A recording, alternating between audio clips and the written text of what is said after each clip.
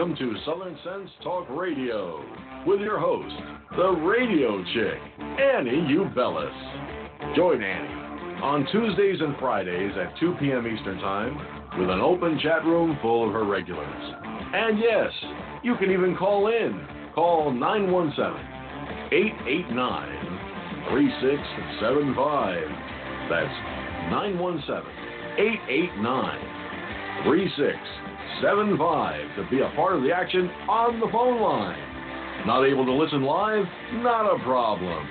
You can always catch Annie, the radio chick, and Southern Sense Talk Radio podcast in archives at southern-sense.com.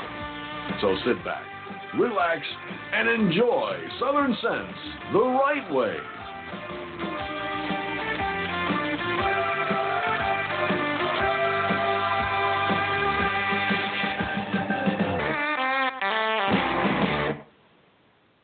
Turn on my mic. Good afternoon. You're listening to another adventure here on Southern Sense. You're listening live on Blog Talk Radio, SHR Media, the Lone Star Daily News, up on iTunes, Stitcher, YouTube, Facebook, everywhere else. So welcome aboard. Oh, man, what a great show we have lined up for today. We've got a lot to talk about, a lot to do, so sit back and enjoy. I'm your hostess with the mostest, the radio chick, Annie, along with my co-host, Curtis C.S. Bennett. Good afternoon, Curtis. Good afternoon, Andy. It's another Tuesday, and looks like we got great guests again, as always. Yes, as always, great guests lined up. We've got, starting off with Kenneth Timmerman. What an amazing man. If you read his bio, just what hasn't this guy done? He has a new book out called ISIS Begins, and it's a novel of the Iraq War. And, as a matter of fact, he had been captured by Muslims and held for 24 days. So he has a lot to talk about. He is a foreign expert. He is a correspondent, an author, half a dozen other different things he does also. So we'll have a lot of fun with him on the first half of the show. And the second half, this guy ran for president in the Libertarian Party and came in second with that. His name is Austin Peterson. He's running for the Senate out of Missouri. And if anyone's been catching the news today, President Trump is in Missouri right now introducing the new VA chief and speaking before the vets in a VFW rally. What an amazing, amazing rally, because I was watching parts of that just before coming here on the show. He had a 94-year-old World War II veteran up on the stage with him. The guy was in the audience, and he just called him out of the audience up onto the stage, and it started bringing tears to my eyes. It was absolutely amazing. He was sharp as a whip, too. Sharp as a whip. Yeah, absolutely. So we've got a lot going on, a lot to talk about, but let's get the show rolling. I want to welcome everyone that's listening up in the chat rooms, up on iTunes, Facebook, YouTube, everywhere else.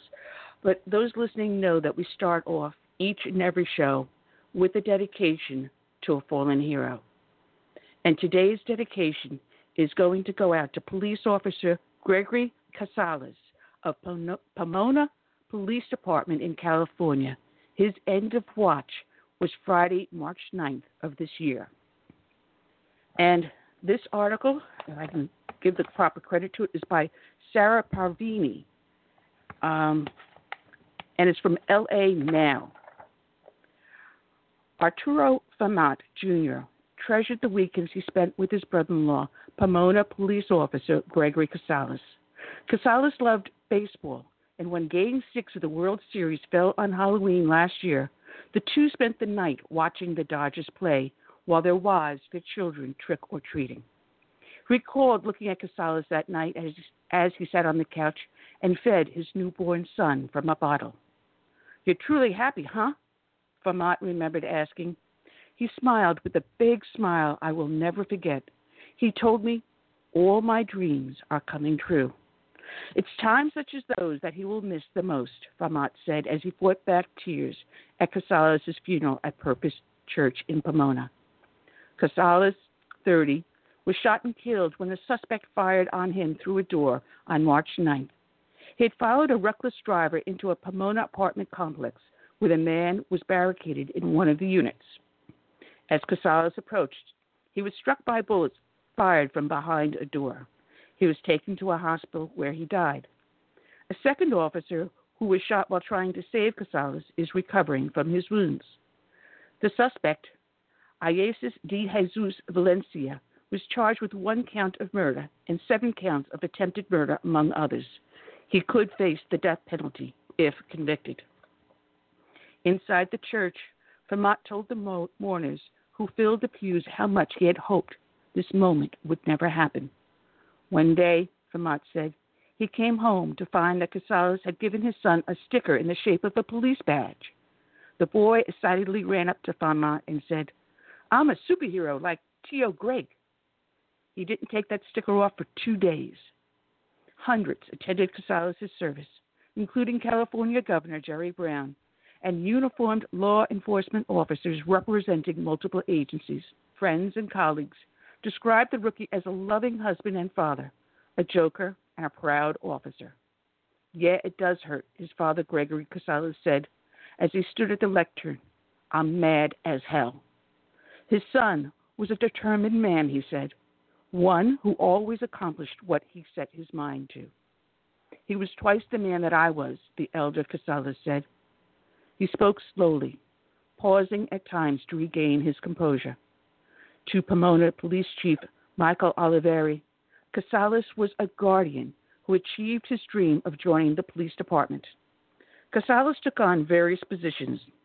He was a record specialist and a jailer before becoming a police recruit to better prepare himself to achieve his goal of becoming an officer.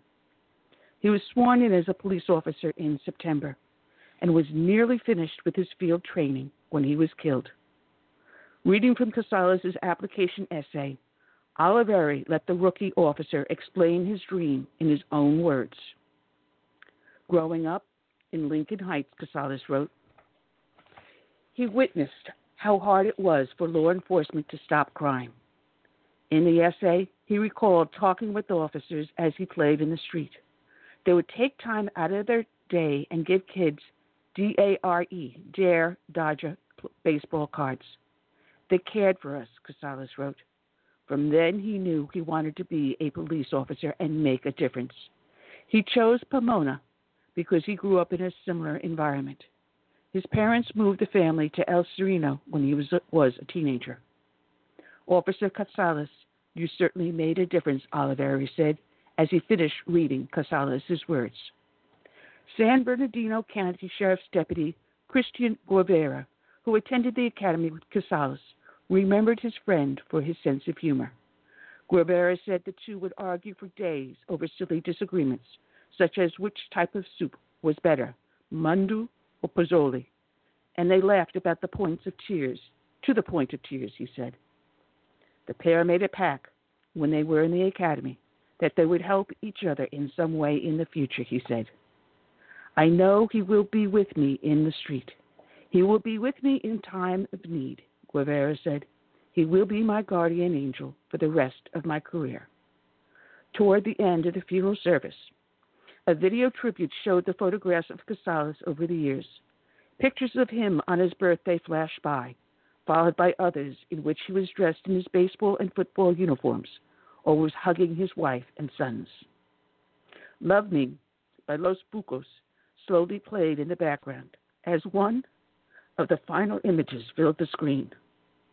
Casales held his son's hand as they walked down a railroad together, their backs to the camera.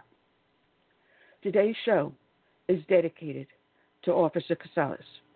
It is also dedicated to all the brave men and women that serve as first responders, be they law enforcement, firefighters, or emergency services. We also dedicate it to all the brave men and women that serve in our military from the birth of this nation through today and into the future. And we dedicate to them this song, Amazing Grace. God bless each and every one of them.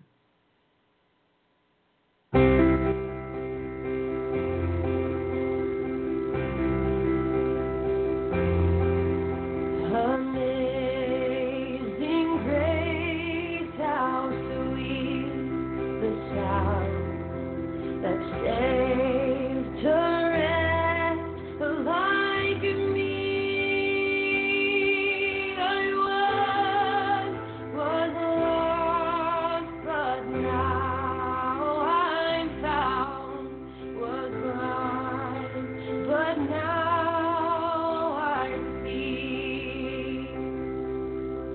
'Twas grace that taught my heart to fear, and grace my fears relieved. How precious is thy grace appeared the hour I first believed. And when we've been there 10,000 years, bright shining as the sun, we've less days to sing God's praise than when we first begun. We've less days to sing God's praise than when we first begun.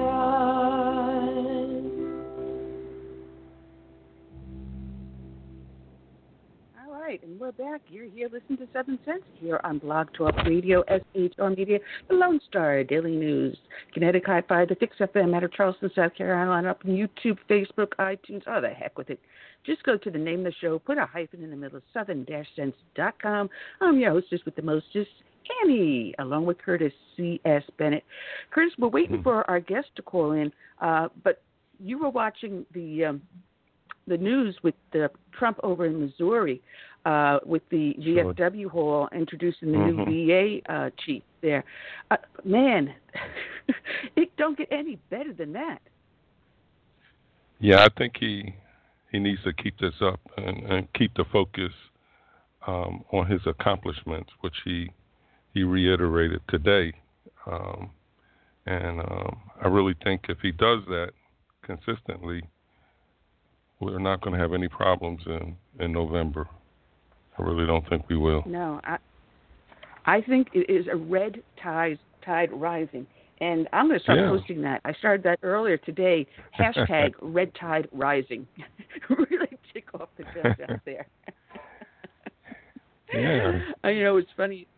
I started off a little bit of a pissing contest in my own family.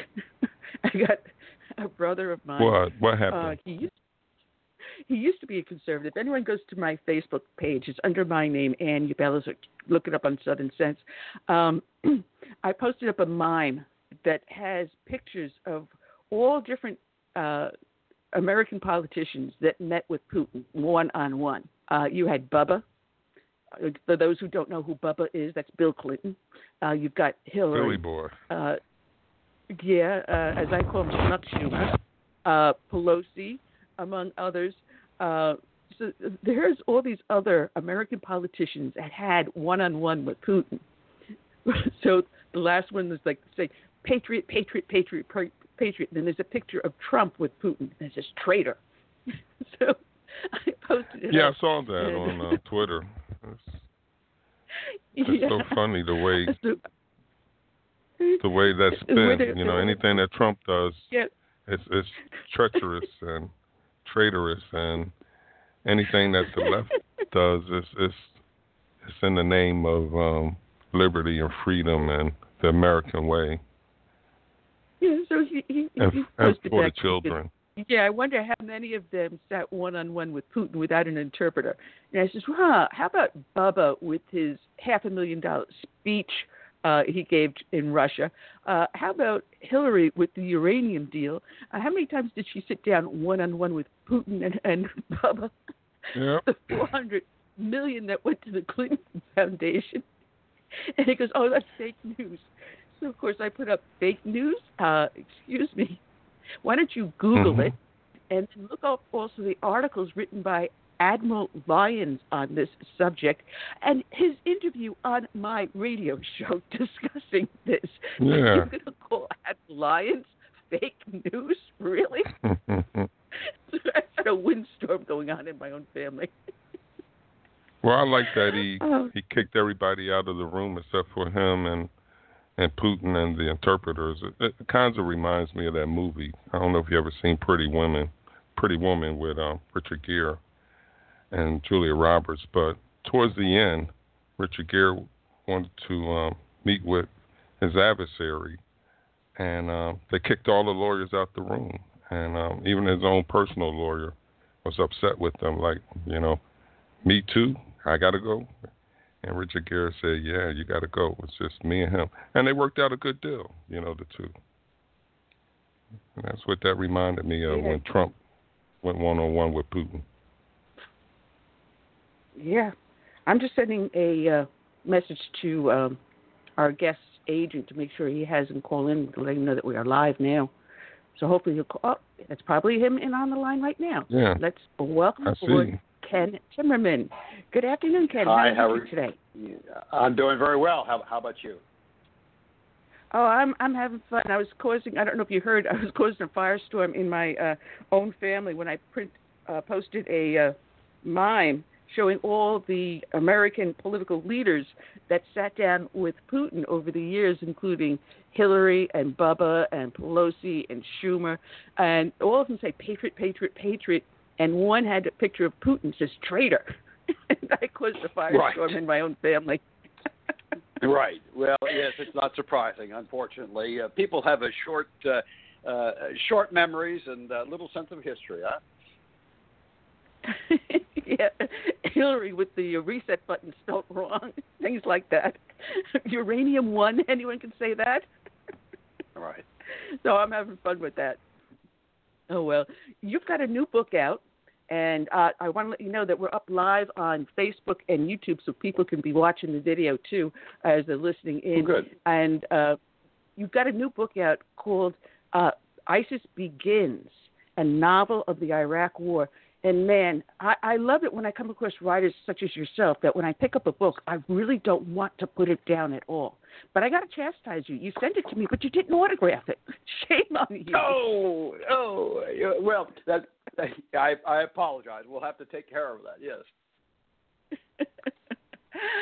The book is extremely fascinating. And I actually, as I was reading it, was Googling different things that you have in the book to see if you're using fact-based things. And I was amazed at how much you have this novel here that is based on a lot of fact. What drove you to write this? Well, you're absolutely right about that. There is a lot of fact in the book, and it's kind of fun to do a fact versus reality check in different places. But I started out actually going on mission trips and reporting trips to northern Iraq just after the surge in 2007, 2008, and continued up until just this past summer. I was back again last summer in the Nineveh Plain in the north. And I started out to write a nonfiction book. I was going to write a book about the persecution of Christians in Iraq. I even had a title. I was going to call it The Blood of the Iraqi Martyrs. And my agent at the time in New York said, Ken, I've talked to a number of publishers. Nobody wants to publish a book about Iraqi Christians. Nobody cares. There's not an audience for that in the United States. I said, you've got to be out of your mind. America is certainly a Judeo-Christian nation. People go to church. They don't care about the Christians of Iraq. And he said, no, I couldn't care less. And one of the people who I was traveling with, Reverend Keith Roderick, who since has gone to meet his maker, said, Ken, write a novel. Keith was an Anglican priest. He said, do this as a novel. Do it in a way that people can connect with it viscerally. They can connect with it emotionally, not as a kind of dry story or a journalistic story, but do this as a human interest, a human story, right, with real characters that people can connect with. And so that's what I set out to do. And you'll find that the main character of the book he's an Iraqi Christian interpreter.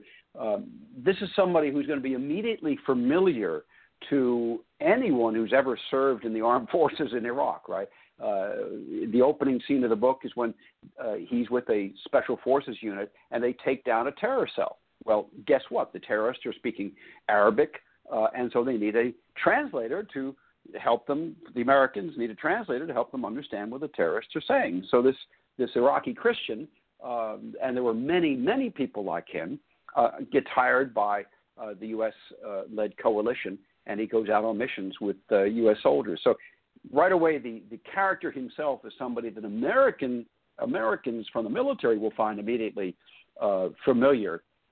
And then I use him to kind of tell the story of what's going on with the Christians in northern Iraq. You know, it's funny, the Anglican was the one that was helping you with the book, because if you remember when the Kurds and Christians were caught on the top of that mountain for, good Lord, how many months were they up there? I belonged to an Anglican church, and we went and were raising funds to get food and supplies over to them. The Anglican church is really huge in missions such as this. So I'm glad that you had that type of a guidance. People are unaware of it.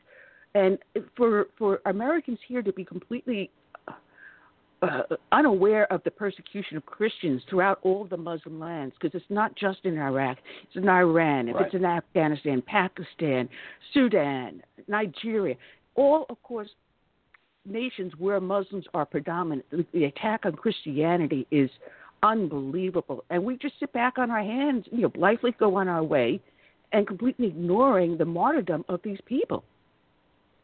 That's right. No, that's absolutely true.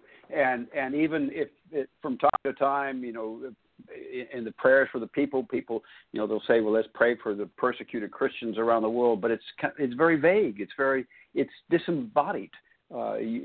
People don't have a picture in their minds of what that means. So that's why I wrote this as a novel, to give Americans a picture, something that they can latch onto so they can really understand what it means to be persecuted by jihadi Muslims who are chasing you down. In the case of my narrator, at one point his name is put on a list and nailed to the door of a mosque, right? So everybody in the neighborhood will know who he is and go after him. And he's chased, and he's literally chased throughout this book by jihadis and ordinary Muslims as well. That's the thing. It's not just organized terror groups, it's organized Muslims as well. The whole story of Mosul, right, during the ISIS takeover, what made it so tragic was that you would have some of the Christians who stayed behind, they were murdered because their Muslim neighbors turned them into ISIS. So it was neighbor against neighbor. It's a horrible situation.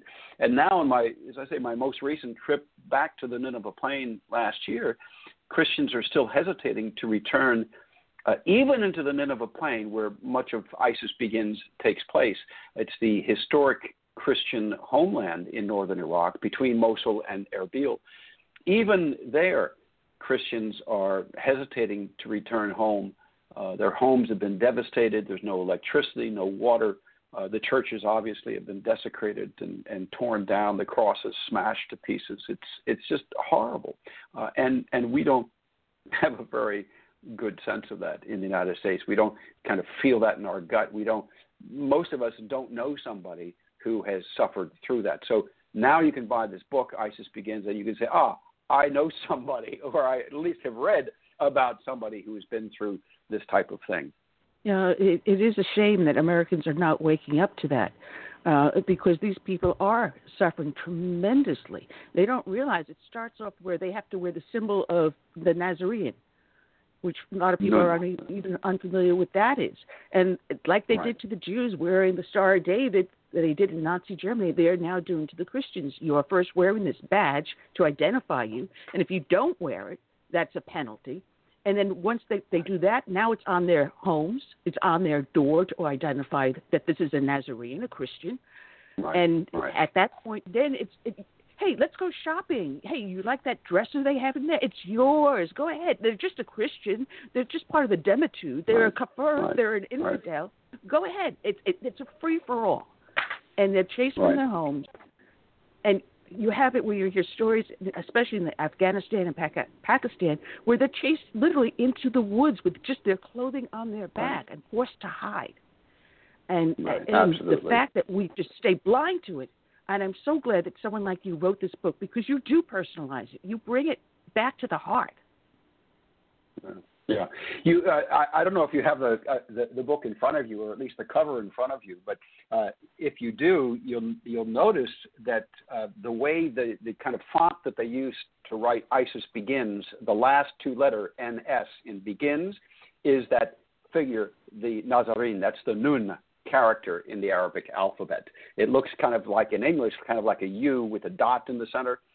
That is the Nun character. And I had the graphist who did the cover sort of make the N and the S look like that. So that's a kind of inside story, if you wish. But you're right. They would paint the doors with the character showing that they were Christian. They would they kidnap babies. They kidnap children. They kidnap women and men. There's a story in the book about the kidnapping of the narrator's sister, the ransom payments, and people struggle to make ransom payments. For years, the United States government would refuse to allow somebody to come to this country on an immigration visa if they paid a ransom payment to get one of the relatives set free, because they said they had been providing financial support for terrorism.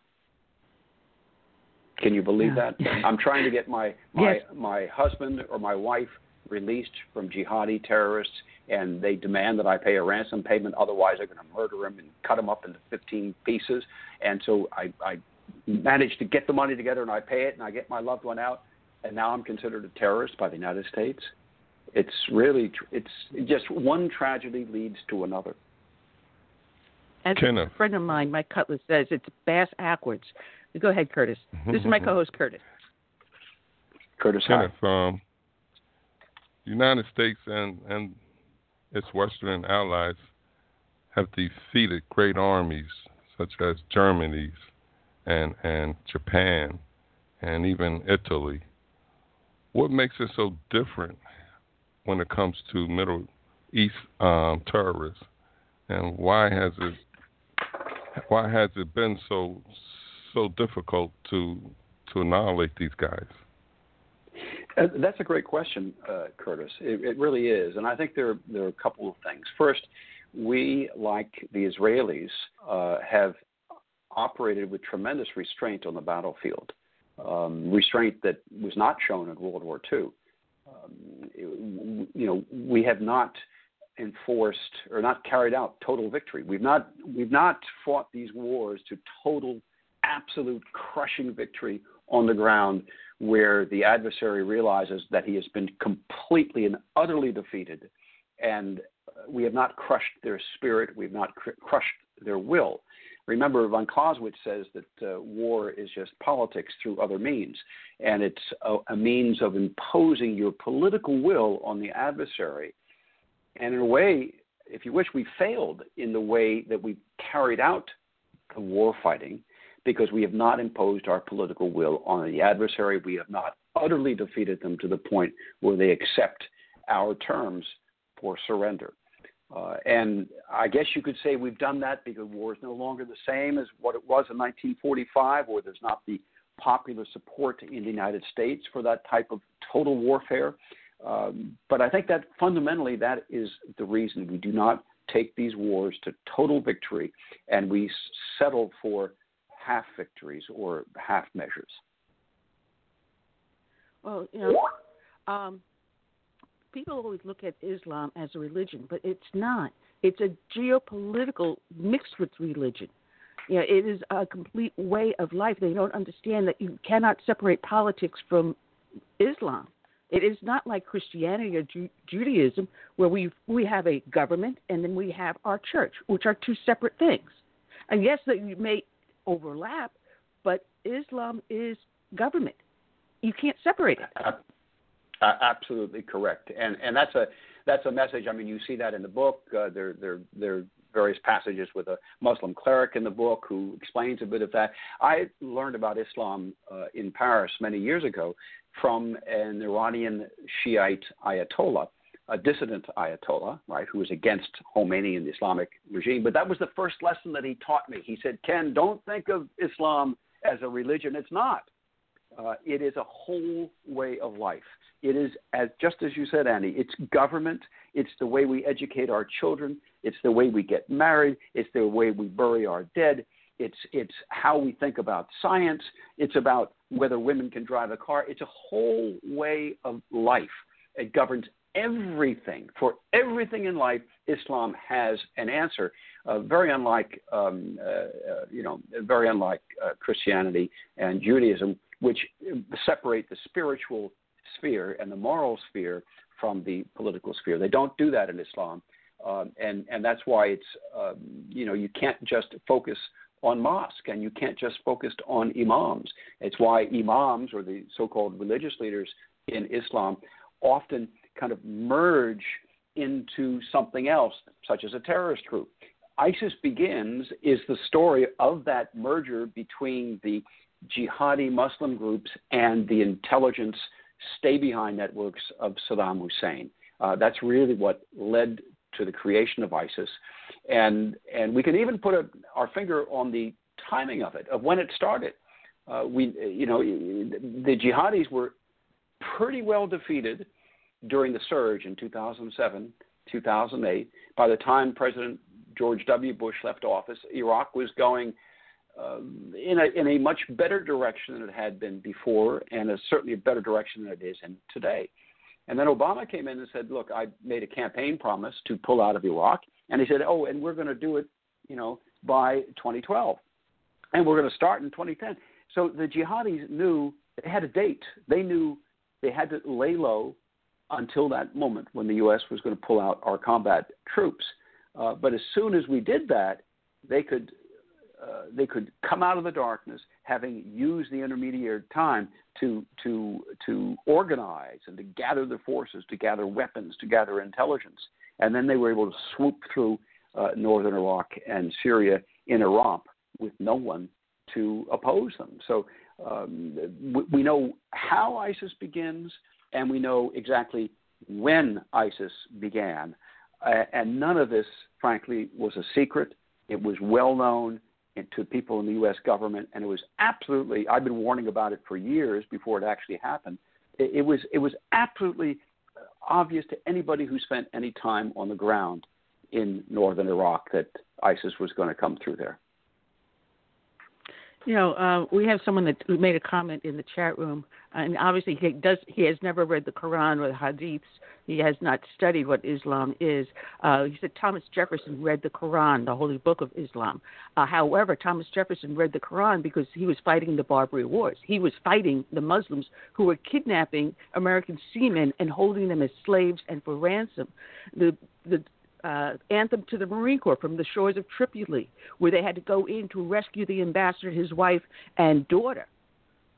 They had to flee because Muslims were persecuting and chasing them. They wanted to kidnap them and hold them for ransom. We have been fighting Islam since its birth, and people do not understand it. It was a misguided monk that was tutoring Muhammad, which explains why there's so many references to the Bible, misplaced references, misrepresented references in the Bible, of the Bible in the Quran. We gave birth to an evil upbringing. I'm so glad you mentioned both of those stories because they're both tremendously important. Absolutely correct. Thomas Jefferson studied the Quran because he wanted to know about his enemy. And the Quran was their book. And it was the only book they read. And it had the answers to everything. So Thomas Jefferson wanted to read it. He wanted to understand what motivated his enemy, the Barbary pirates, as you mentioned, who were capturing U.S. sailors in the name of Islam to carry out jihad. And they used those terms at the time.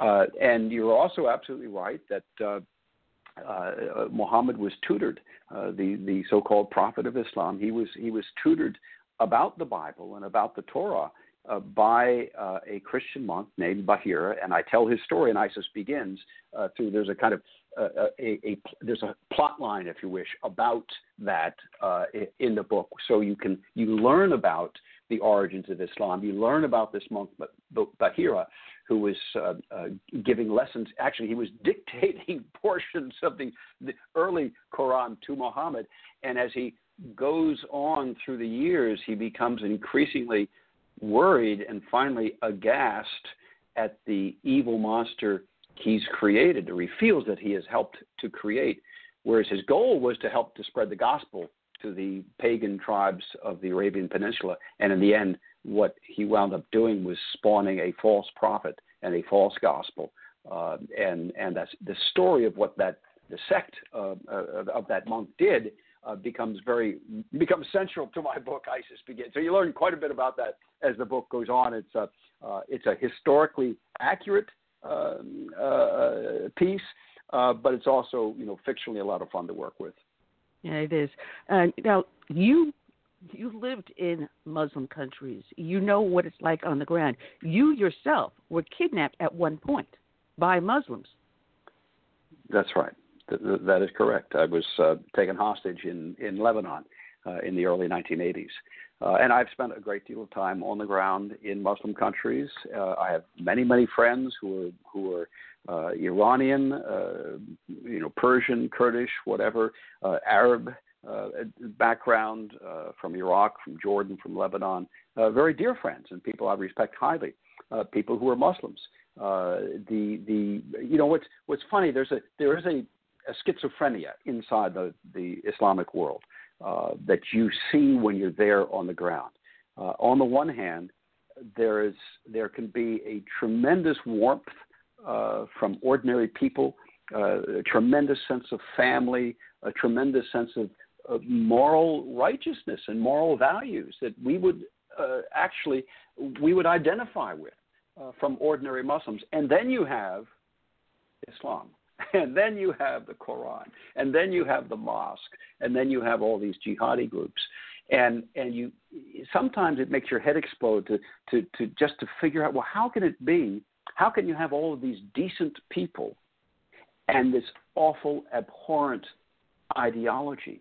And what makes some people susceptible to that ideology? So they do evil things, such as joining a jihadi group and beheading people and attacking Christians and persecuting people.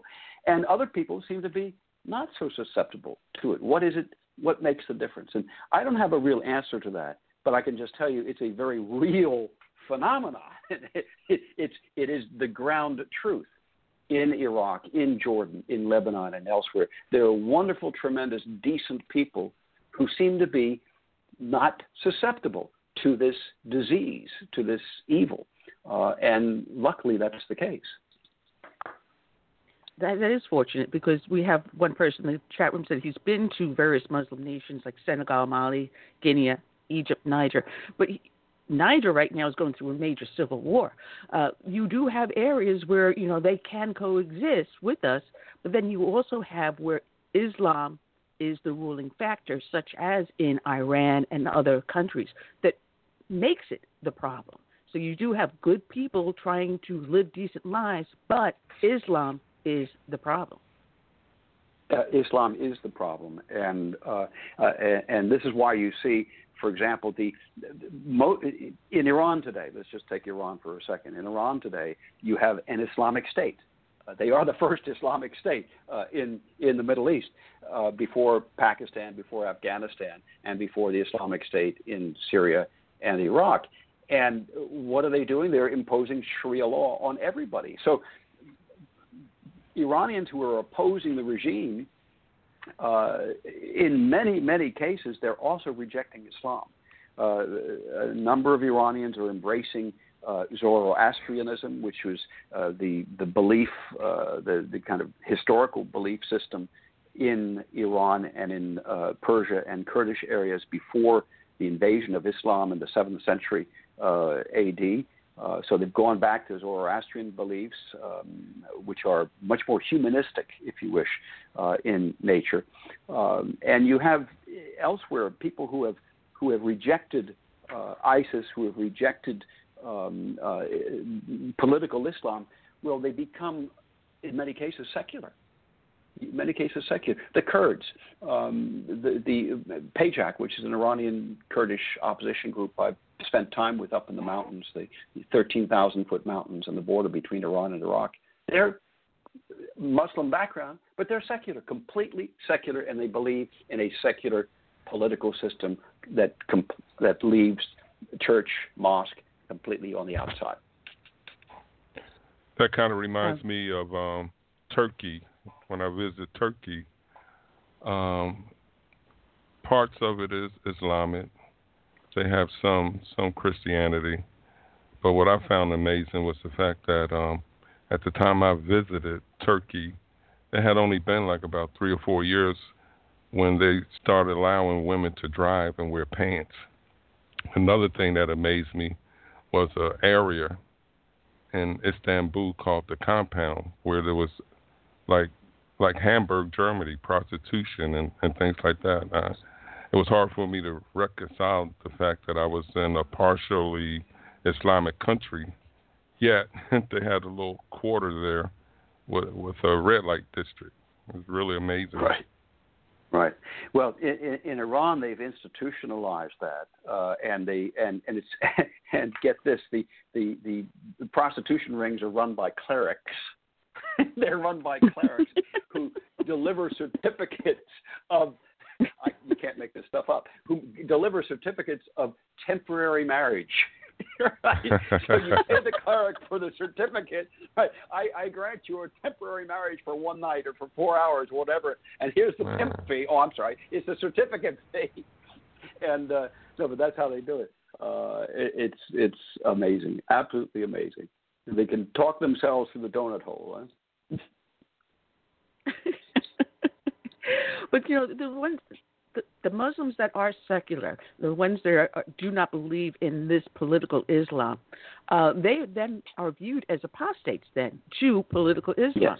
So they themselves can be subject to persecution. So either they wear Islam on their sleeve or they also face persecution. If you have a country that is moderate, someplace such as Indonesia, where they're able to exist side by side. And at one point, Egypt had that ability. I don't think it's there anymore. They would be deemed in today's political Islam apostates, therefore subject to a fatwa and death. Absolutely correct. And you mentioned Egypt. So the Muslim Brotherhood took over power after the Arab Spring, after Mubarak was kicked out, and again tried to impose Sharia law. And so if you were a Muslim in Egypt and you didn't want to live under Sharia law, as you say, you would be considered a bad Muslim at best or an apostate at worst. And an apostate can be killed under Sharia law, under Islamic law. So yes, it makes it very, very difficult for Muslims. They are often the first victims of ISIS and groups like ISIS. And it's something that, again, these realities, the ground truth of this war between political Islam and the rest of the world is something that not enough Americans understand. And that's why I wanted to write a novel, a book like this with real characters in real situations. Again, anybody who's been to northern Iraq will immediately recognize my description of the road between Erbil in the Kurdish area and Mosul, and the dangers that lurk in the desert just on the other side of the road. So these are things. These are ground truths that I wanted to bring to Americans reading this book.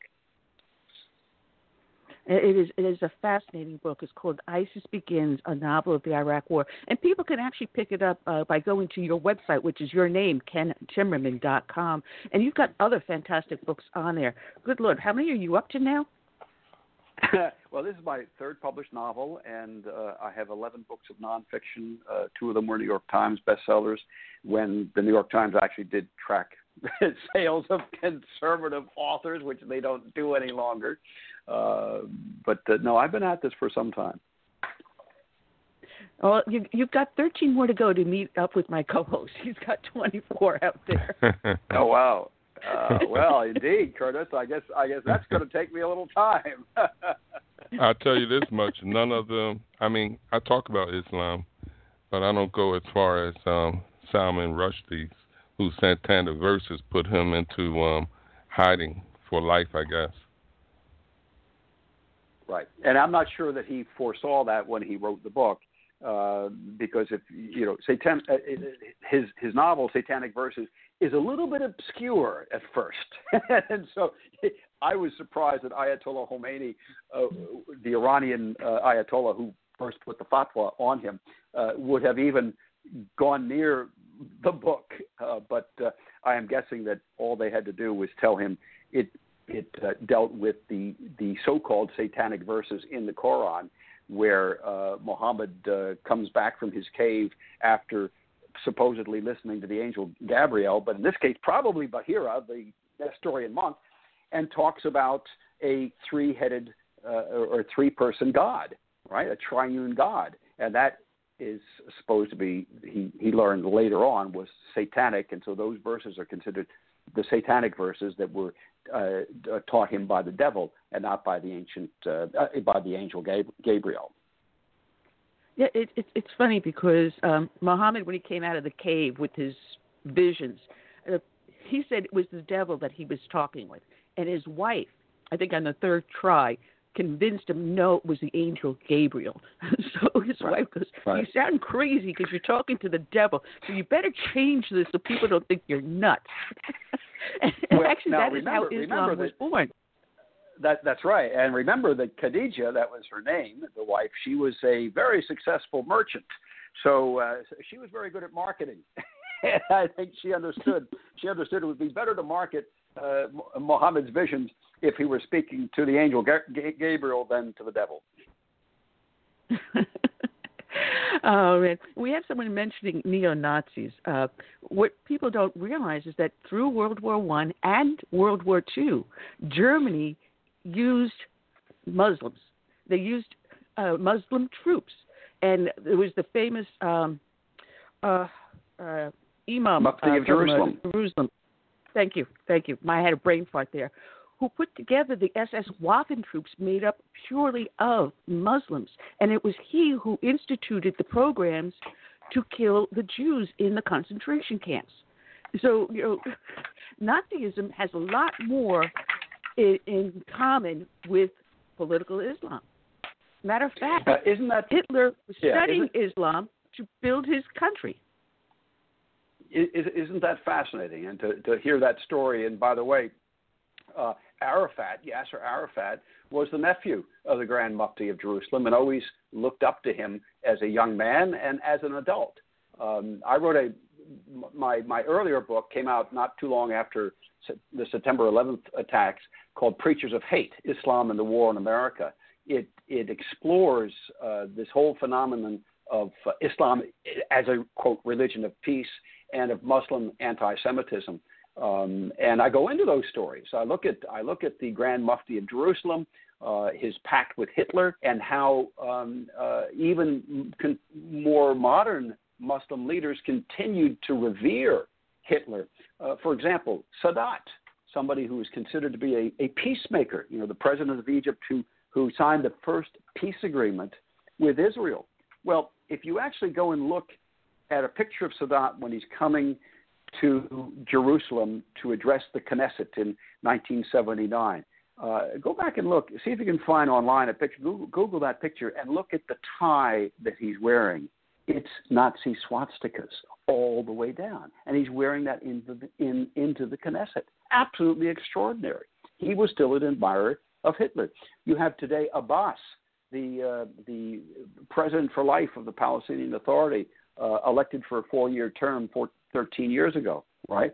Abbas did his dissertation on the protocols of the Elders of Zion, the anti-Semitic slander that was cooked up by the Tsar's secret police in 1905, used by Hitler to justify the extermination of the Jews, and used by Muslims all over the world to justify killing Jews. I write about that quite a bit in Preachers of Hate as well. I've interviewed many Muslim clerics who told me, oh yes, the protocols of the Elders of Zion, I've got my copy right here. Of course the Jews run the world, and the Jews run Hollywood, and they control the banks and all world finance, and on and on and on and on. And this is this kind of filthy blood libel propaganda is used in school books in the Palestinian territories and in other places in the Muslim world. It's really awful, and people don't understand it. They don't see that. The people are fooled, and they don't realize that, if you convert from Islam into any other religion, you're an apostate and subject to being killed. The only religion that forces you to submit is Islam. And matter of fact, Islam means submission. No other religion forces you to join it, but only Islam does it by the sword, which people don't understand. And we have people that call themselves moderate Islams, like Dr. Zuhdi Jasser, who has been on the show. He has to have 24/7 security because there's a fatwa on his head because he wants to change Islam. He wants to rewrite the Quran. And there is a movement out there. Matter of fact, we're going to have a young lady on the show here on Friday, and she's going to go head-to-head with my expert, Usama Daktuk, who runs the Straightway Ministries. Let me get that straight. And he was born in Egypt. He was forced to attend a madras because he was a Christian, but he had to attend the madras. He's now a pastor here in the United States. So it's going to be interesting to see the two of them go head-to-head and to see if moderate Islam can exist, which I say in truth, as long as you have Islam, you cannot have a moderate Muslim. As long as you have Islam, it's very difficult to have a moderate Muslim because the jihadi groups and the what we would call extremists, they're not extremists. They only have to point to the book and they say, Quran says. And then they tell you what the Quran says, and it says kill the Jews, it says kill the Christians, it says do not take them as your friends, it says slay the infidel wherever you find him, and on and on and on and on. Again, I wrote about that in Preachers of Hate. I've got a section on my website at kentimmerman.com where my books are listed, so you can find it up there and find information about it, and you can read some of these things online. You don't have to buy the books. Of course, I'd love you to buy the books, but you can read at least to get the idea of what they're about at that section on books on my website. Yeah, it's a very interesting book, and I loved it. And I'm looking for a sequel. Do you plan a sequel on this one? Well, I might because I like the one of the characters in the book. Danny Wilkins is a lieutenant colonel, special forces in ISIS Begins. He's now working for the inspector general, the special inspector general for Iraq recovery, SIGIR. And he was in an earlier novel called Honor Killing when he was a major and based in Iraq during the war in an earlier a couple of years before that. So it's tempting. It's tempting to bring a character up through a new set of circumstances. My next book is actually going to be a memoir, a lot of fun, a book about hostages, arms traffickers, dirty tricks, and spies. It takes you through a lot of the battlefields of the Middle East and other places, dark rooms and shady meetings, and quite interesting characters, actually. But that should be coming out at some point in 2019. Yeah, it's funny because, you end the book in a way, which I'm not going to give everyone around it, but you mention in the book about Muslims are seeing visions of Isa. And for people who don't know, Isa is the Islamic name for Jesus Christ. And we've had a couple of Muslims that had gone from Islam into Christianity who all have talked about this. And it's a phenomenon that's occurring within the Muslim world where Christ is appearing in their dreams and directing them towards conversion into Christianity, which in that case also makes them persecuted even twice as hard because they are now Muslims who are now Christians. So it is not just the Assyrian and the Chaldean Christians there that have been there for centuries, since Christ. It is now those that are converting that are also being placed in danger too. Absolutely right, and you are so right to mention this. The dreams that Jesus is coming to people in dreams, and I've heard so many stories about this, in particular inside Iran, but in Iraq as well, where he appears, and Jesus comes to the places, I guess, where he's needed the most, right? I guess that's really what it comes down to. I did not come to help the righteous, but to save sinners. And so he goes to places where the where he's needed the most, where there's the most violence. He makes his appearance. He came to me when I was in the darkness of an underground cell in Beirut, being held hostage, and comforted me and kept me alive. Literally kept me alive and saved me, literally and physically and spiritually. So I think that's that's what Jesus has always been about, and I see that as the one hope in the Muslim world, in particular in Iran, where visions of Jesus have been very, very strong, very powerful. Kenneth. Yeah, there is a book out there about that. I forget what the name of the author is, but it is a growing phenomenon. Go ahead, Curtis. Mm-hmm. Kenneth, I have to say, since Obama left office, there's one thing that I do not miss, and it was a term he loved to use, and that was ISIL. Can you tell us why he was so fond of using ISIL, which has something to do with the Levant? Gosh, I don't know. I mean, I think the contrarian in him, the snob in him, wanting to use the term Levant, which is kind of a savant's term for, Lebanon, Israel, by the way, Israel, Lebanon, and Syria. I could never figure it out, and I don't think anybody else knew as well. But once he said it, well, then the entire U.S. government had to. Yeah, all the journalists, everybody. ISIL, ISIL this, ISIL that. And isn't it so, Curtis? And you're so right. Isn't that something we really don't miss? And they've all forgotten it. And think about this: before Obama was Pakistan, after Obama, Pakistan. Everybody was saying Pakistan. Like he would do that as well. But the funny thing is Obama was being pretending to be a snob, but he was actually being an ignorant snob, because he was mixing up the English and the French, if you wish, or English, saying the Islamic State of Iraq and the Levant, which nobody in ISIS would use, where in fact the term in Arabic was of Iraq and Shams.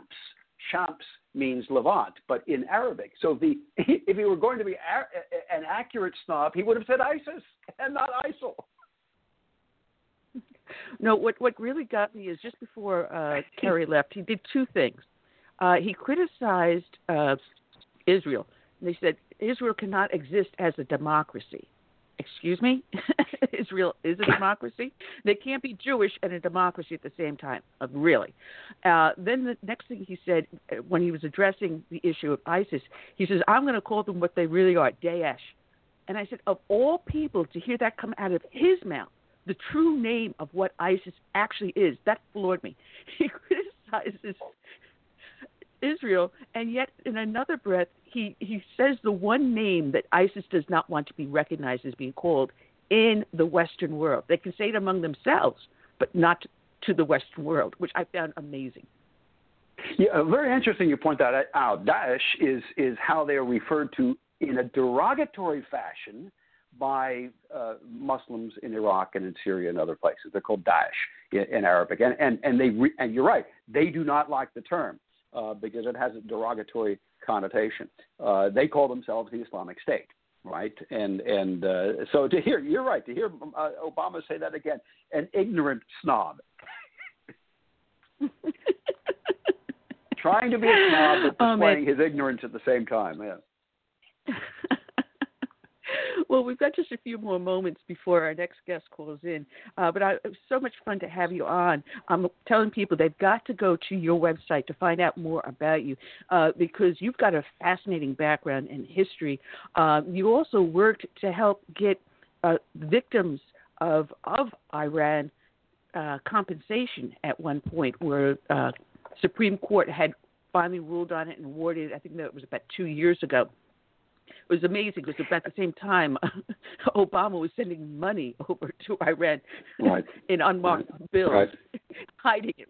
That's right. That's what I do in my day job is helping the victims of 9/11 collect on their terrorist judgment against the Islamic State of Iran. And I lost 3 three friends of mine, three people I knew when I was with NYPD. Matter of fact, I was on duty in February of '93, just across the Williamsburg Bridge from, and I was on duty in the 9-0, and my PBA delegate happened to have been Patrick Lynch. He's now the head of the PBA, the Police Benevolence Association now. He was my delegate back then. So he went running out the door, grabbing just people, anyone and everyone, to respond to the Twin Towers back in February of '93. And he's been doing a terrific job with the PBA in New York City. Amazing. I'm so proud of him. I'm so glad I had worked with him. But, Ken, it has been so much fun. Do you think this book will end up being made into a movie? Because I noticed some people had been posting asking you whether or not that would happen. Well, I'm certainly very much open to it. And, people that know how to get me on my website, there's email for me. And you just have to Google my name and you'll find my email as well online. But I'd love to do it. It would be an awful lot of fun. And, again, it would help to drive home this message. This is the reality of what it means to be persecuted for Christ. Well, you know what? I'm going to probably see if I can get a hold of someone out of Kevin Sarbo's office, because if anyone could do this book justice, I think it would be him, honestly. Wonderful. That'd be I'd love to do it. Hey. Please. Well, Ken, thank you so much for joining us, and God bless for all the hard work you do, sir. Thank you. I appreciate it, Annie. God bless you. Thank you. And thank you, Curtis. Take care. Right, come back again. Yeah. All right. Oh, absolutely. We're going to definitely have you on more often. Ken Timmerman, check it out, kentimmerman.com. There's a link on the show page, so if you're listening to the podcast or watching, just click on the link and go directly to his site. I do believe this is our next victim up on the bullpen, so let's welcome aboard candidate for senator out of the great state of Missouri, Austin Peterson. Good afternoon, Austin. Hello. Thank you so much for having me. It is our pleasure. People know you because you ran on the Libertarian ticket for president back in 2016, and now you're running for senator out of Missouri. And you're there right now with Trump in the state, and he's actually stumping for your opponent, Hawley. But yeah, you have a great following. So you've got 11 people going into the primary, which is what, in about a week and a half, 2 weeks? That's correct. The president is here in Kansas City, Missouri today, stumping for my swamp pick, the Mitch McConnell pick in this race. We should remember, of course, that the last time that the president meddled in a primary, in a Republican primary, we got a Democrat in Alabama. These things tend to backfire. The grassroots have not been able to get positions from Attorney General Josh Hawley on important matters of state, including his foreign policy, including his policy on import taxes. There's quite a bit we don't know about the Attorney General, and conversely, I've been extremely transparent about what I believe, fighting for life, liberty, the Constitution, less taxes, less regulations. I've been completely plain about who I am and what I believe. Right now, I'm the only Republican who is polling in double digits against Claire McCaskill. Now, remember, this is a state where Trump won by 19 points. It should not be a surprise that I beat Claire McCaskill by 16 points. But the hand-picked golden boy of the Mitch McConnell elite, he's doing either within the margin of error on the polls against Claire, or he's losing to her against Claire McCaskill. Sometimes I wonder if the Republican establishment would rather lose with a candidate that they can control than win with someone like myself, who they cannot. Oh, boy, you're going to be a fighter in the Senate. Hey, listen, folks, he's right. He's right. It did backfire in Alabama, so let's see what happens. Like I said, you're going up against 11 other Republicans in this primary, so you've got an uphill battle going on. But you mentioned, about tariffs and things. I know that there's a bill that just passed in the House recently looking at whether or not taking away the ability of the president to negotiate tariffs and bringing it back to the House the way the Constitution was originally written. How do you stand on that? Absolutely, we should do so. Those kinds of things should come from the legislature if they come at all. But, of course, they shouldn't come at all because we just got tax cuts passed last year. It's very possible that the new taxes, the tax increases, could wipe out the gains that we have seen from the tax cuts last year. And now I'm hearing something about a direct subsidy to farmers to make up for the fact that they're being hurt by the tariffs. This is economic illiteracy writ large. I don't care who's in the White House. Republican, Democrat, Libertarian, Green, what have you, there is no argument to be made against free trade. There are no free market economists. There's no liberal economists who disagree with the concept of free trade. Free trade lifts people up out of poverty. It helps the poor and the middle class in the United States be able to compete. It helps us to buy products, for consumers to buy products for lower prices. It increases everyone's quality of living. To me, I think that this is blatant pandering to a demographic of people who have not been yet introduced to the basis of our fundamental ideals, which is free markets, economic freedom, and personal liberty. Missouri farmers are being harmed because they're being hit on both sides of this tariff. They're being hit on the steel, aluminum, and tin side because they purchased that to make their grain silos. And then they're being hit on the soybean tariffs, soybean, wheat, and corn side of the tariffs, because then they'd like to sell their products in the international markets, and it makes it more difficult for them. So this doesn't help Missouri farmers. It doesn't help the American people, and I oppose it. What about subsidies? Because a lot of farmers are getting subsidies to not grow products. I actually was raised on an old tobacco plantation in a little town called Peculiar, Missouri, and I'll never forget when my dad told me that if he wanted to, he was eligible, and he didn't apply for it, but if he wanted to, he could collect money from the government in order to not grow tobacco on our family property. I couldn't believe how ridiculous that was. But that's the kind of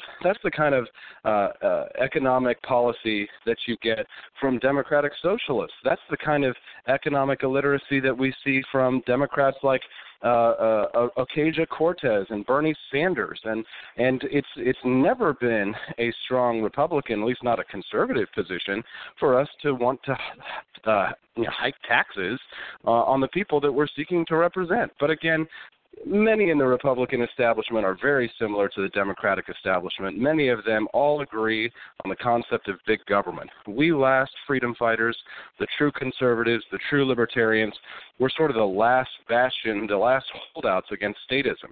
But if you really want freedom, I mean, to me, I guess I can sort of bastardize a Milton Friedman quote here, where underlying the lack in economic freedom is a lack of belief in freedom itself.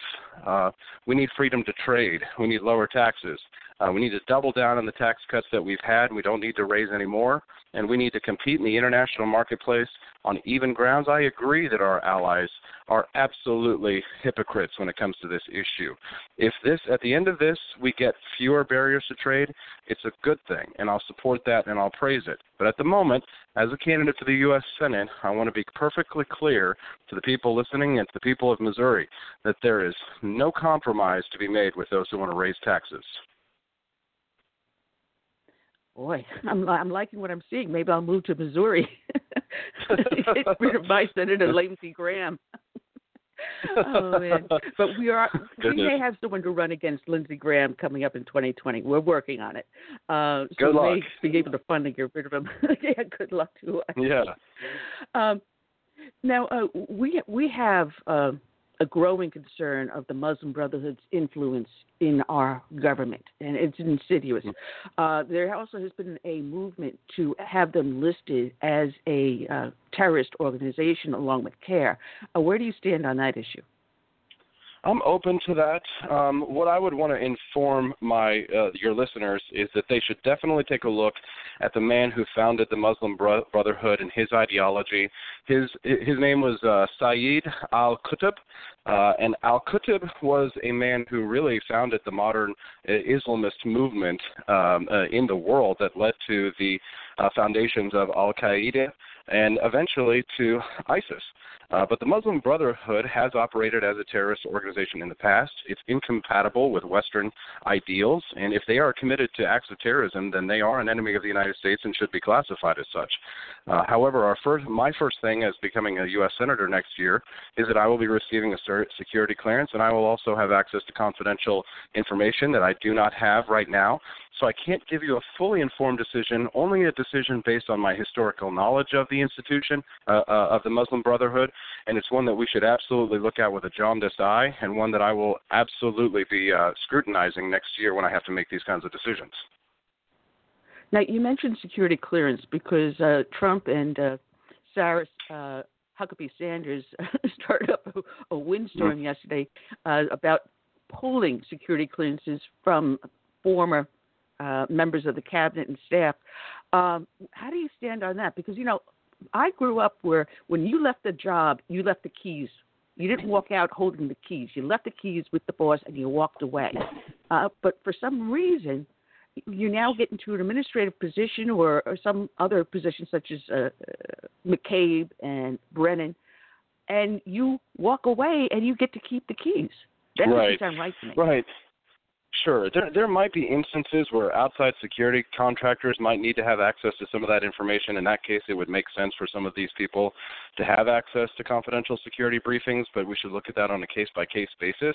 But if the President of the United States feels that he cannot conduct diplomacy and that he cannot conduct domestic policy because of the threat of people who might be leaking information on his administration, then I absolutely believe that he has the right and should take away security clearances from those people who may pose a danger to our democratic processes.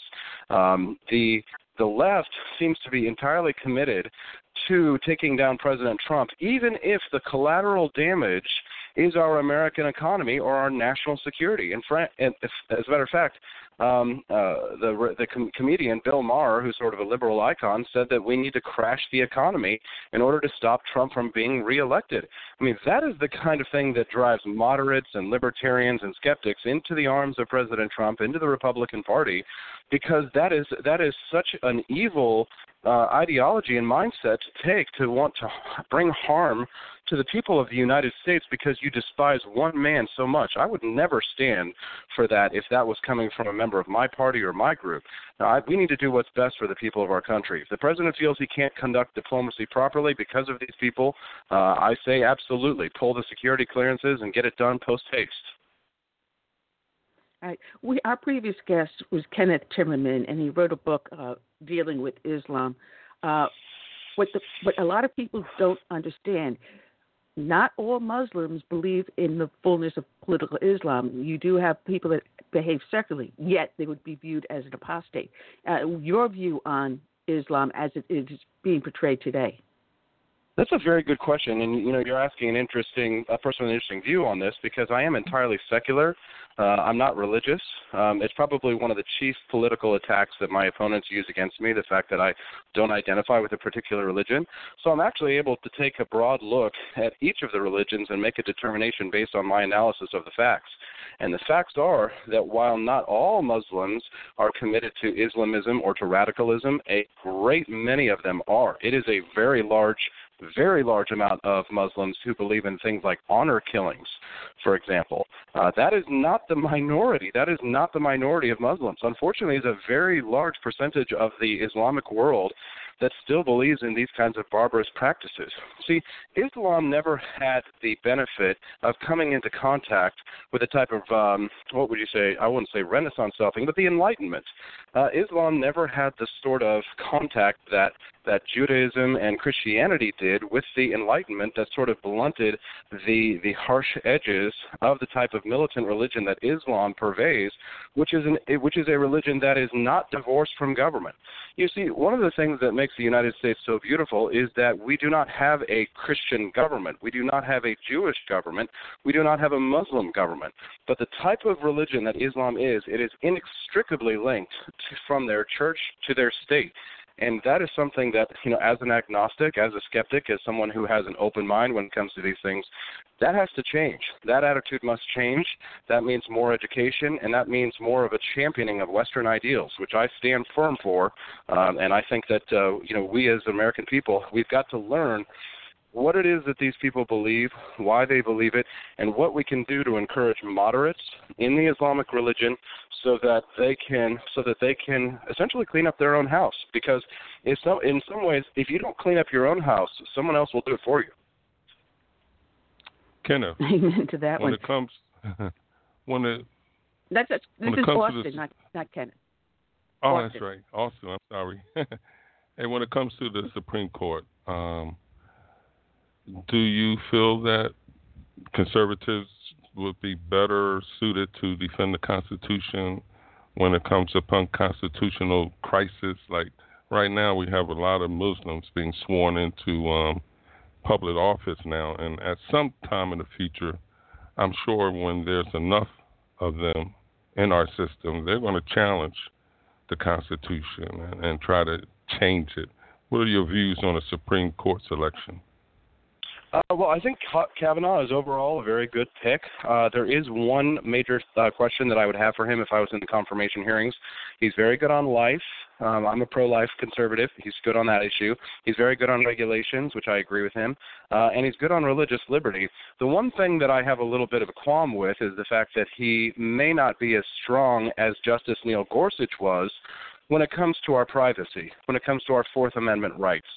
If you want to listen in on a phone call of an American citizen, if you want to read the email of an American citizen, or if you want to get one of our text messages, you need to get a warrant. That's the Fourth Amendment of the Constitution. We are to be secure from unreasonable searches and seizures. To my knowledge, right now, Justice Kavanaugh has a weaker position than Justice Gorsuch does on the Fourth Amendment. Now, to your question related to do I worry about Islam and their willingness to use their government or use their religion, like in Taqiyya, to take over our system of government, I don't worry about that so much because what happens is that subsequent generations of people who come here to the United States tend to blend in with the culture. They tend to have fewer children, and one of the reasons why they have fewer children is because their daughters get educations like they can't do in many of these Islamic-controlled countries. You know, making sure that women get a good education is one of the best forms of birth control that there is. As a matter of fact, I think that's what will happen if many of these people do come to our country and they come here legally and they assimilate properly. Assimilation is what is important. You have to accept our democratic processes. You have to accept the Republican Constitution as it is written. You have to uphold the law regardless of your of your type of religion. And of course, Article 6 of the United States Constitution states clearly and plainly that there is no religious test to hold public office. The same law that protects them and ensures that they are able to hold office with their particular religion also protects me, the person without a type of religion.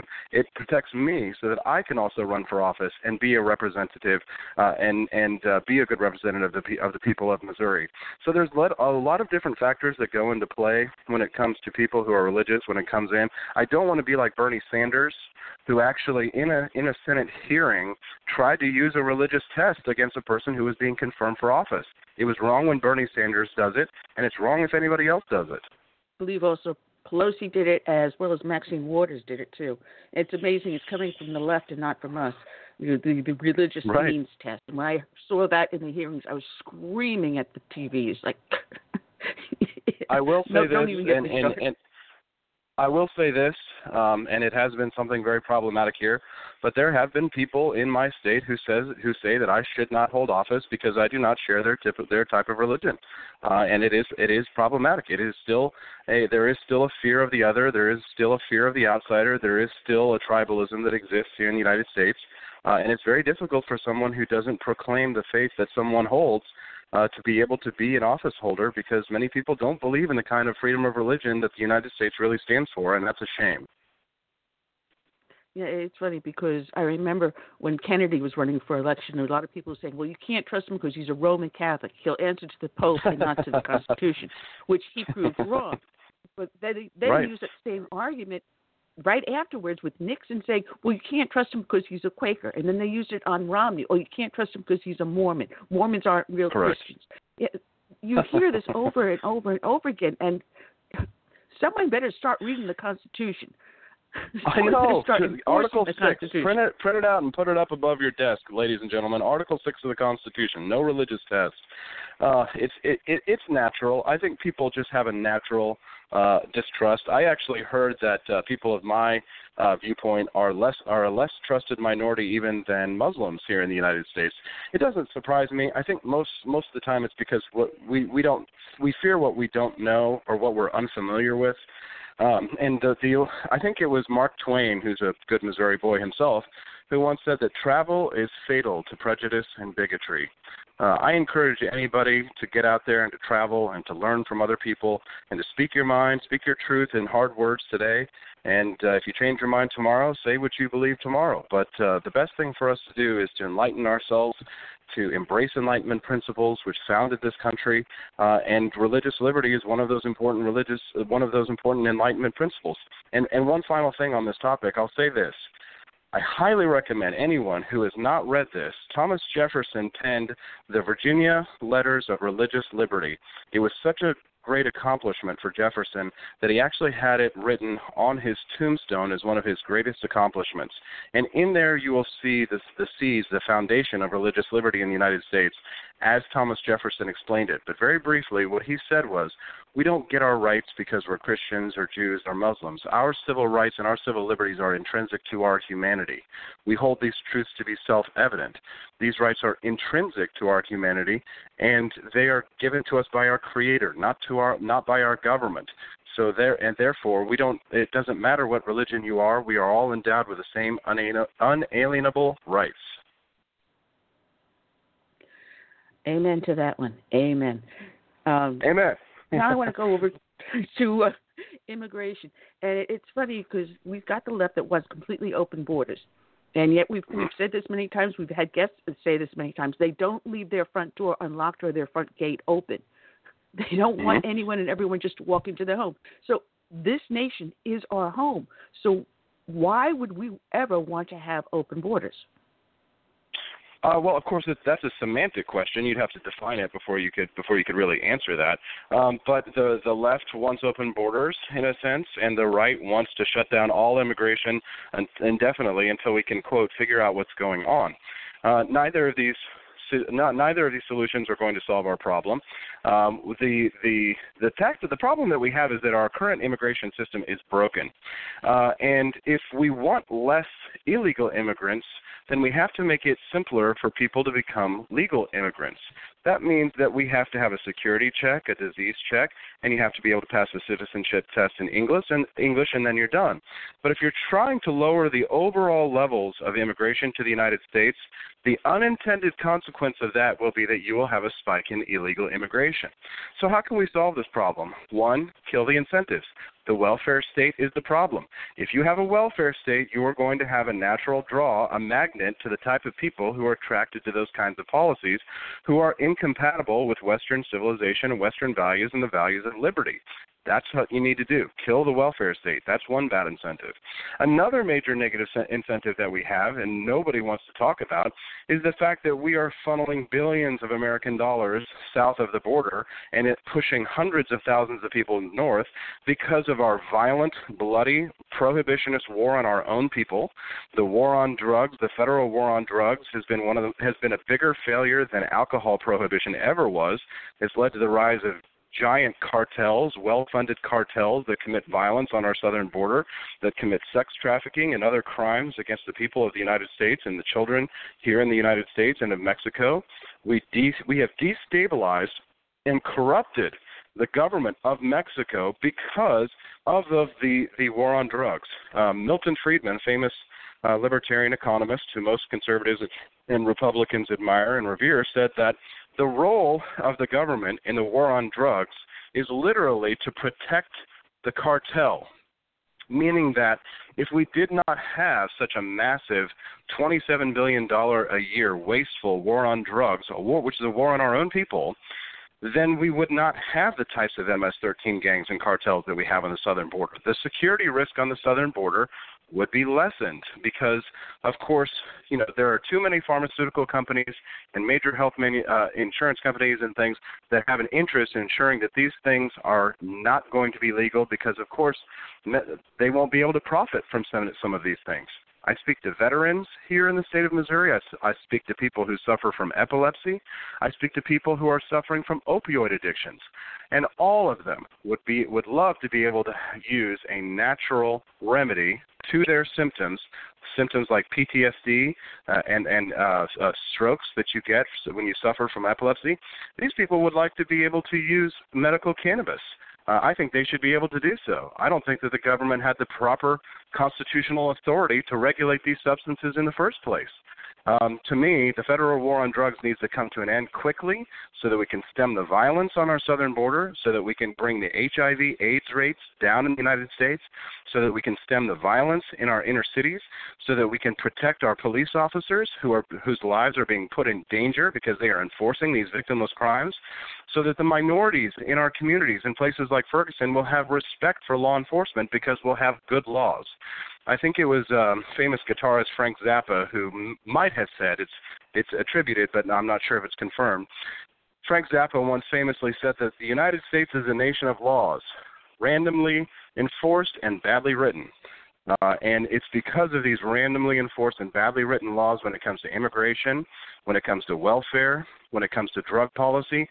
That is why we have a crisis on our southern border. And until we are willing to tackle the underlying problems, no wall will stop the greatest civilization of tunnel builders the world has ever seen, who can build submarines, who can build drones.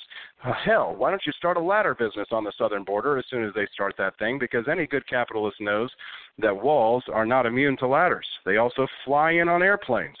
Again, solve the underlying problem. Kill the welfare state. End the federal war on drugs. Fix the broken immigration system so that we can make it easier for people to come here legally who are the good actors, and we can keep the bad actors out. Well, you're saying to kill the welfare state. What about, first moderating it down to welfare to work? We have people that have a limited time on welfare. You're only allowed so much time, and now you must have a job. I like that idea. I also like the idea that we do something like we did during World War II. Did you know, for example, that there were a lot of Jews who were trying to flee to the United States seeking asylum, including Anne Frank, but they wanted to come here, but because we had quotas, they were not able to come here safely to the United States? That's a problem. If the church was allowed to step up like they were moderately during the World War II years, then they would actually step in and fund a lot of these people who are actual asylum seekers or migrants or refugees. Private charity would be able to solve many of these problems. But yes, there should be work requirements if you wish to seek welfare. If you're capable of working, then a work requirement should be placed. I absolutely support that. Also now unemployment, because when I was a teenager and unemployment, you had to go stand in line, and if you got up to the window 1 minute late, you would be penalized. Now that you just get a debit card in the mail, and it automatically goes onto your card, and no one checks to actually see if you're actually looking for a job. Yes, I completely agree. There has to be accountability in these programs. I don't agree with these programs, but if we can only get a reform, then the kind of reform that I want to see are work requirements. All right. We've got so much more to talk about. One of the things we have, when people say that America is exceptional, that shining city on a hill, we get criticized. Yes. But shouldn't we as Americans be proud of our exceptionalism? Absolutely. And to me, American exceptionalism, even though it's been sort of taken over by the neoconservatives and the liberal internationalists as to believe construe a militant foreign policy, an imperialist foreign policy, that is not what American exceptionalism is to me. American exceptionalism means individualism. It means individual liberty over collectivism, communism and socialism and collectivism. That's the opposite of what America stands for. In the United States was not founded so that the government could make us into better people. The United States was founded so that we could be anything that we wanted. That's individualism. That's why there's so much music and art and patents and trademarks and copyrights and film and television that we export around the entire world. It's because of our freedom. That's what makes us exceptional. Freedom comes from individualism and a respect for individual liberty and individual rights and the natural intrinsic rights of every man and woman on this planet that we are born with. Those rights are not granted to us by government. That is what is exceptional about the United States, and you're damn right we should be proud of that. I couldn't be prouder to be an American. We're not perfect. we've got our mistakes. And but we shouldn't apologize for what really makes America great, and that's freedom, liberty, constitutionalism, individual rights, and ultimately the philosophy of individualism in total. All right, now we've been stuck in mind in this war on terror since 9/11. Actually, to be honest, we've been at war with terrorism since the turn of this century, the turn of the previous century. It's a long history of attacks on us, and we're still at it now. Where's your stance on that? What do you think we should be doing in Afghanistan, Iraq, Iran? Well, terrorism is a tactic. It's not like it's a state actor. We're not fighting the types of wars that we fought during World War II, that our parents and grandparents fought. We're fighting a guerrilla war, and unfortunately, we have abrogated some of our civil rights in this process. We've sacrificed liberty for security. We've given away our Fourth Amendment rights to intelligence agencies that are conducting warrantless surveillance of American citizens, and I think that we've spent over $2 trillion in these no-win wars. Frankly, I think that there are some provisions in the Constitution that would allow us the kind of leeway that we need to take care of sincere terrorists. As a matter of fact, we still fight pirates off the Horn of Africa in a similar method that we used to. Actually, if you didn't know, many people don't know that when we fought the War of Revolution, the war on the high seas was actually fought almost entirely not by the American Navy, which was, I think, only 3 or 4 ships at that time. It was fought mostly by privateers. It was fought by contractors. These were patriots. These were heroes. These were people that stood up in times when their country needed them, and they took their own time and equipment, just like many American citizens have done to go and join the Kurds in the fight against ISIS. These are the kinds of solutions, the kinds of quasi-state to non-state solutions that any fiscal conservative should be looking at. This is a proper Article 1, Section 8 role of the U.S. government. It's called a letter of marque and reprisal.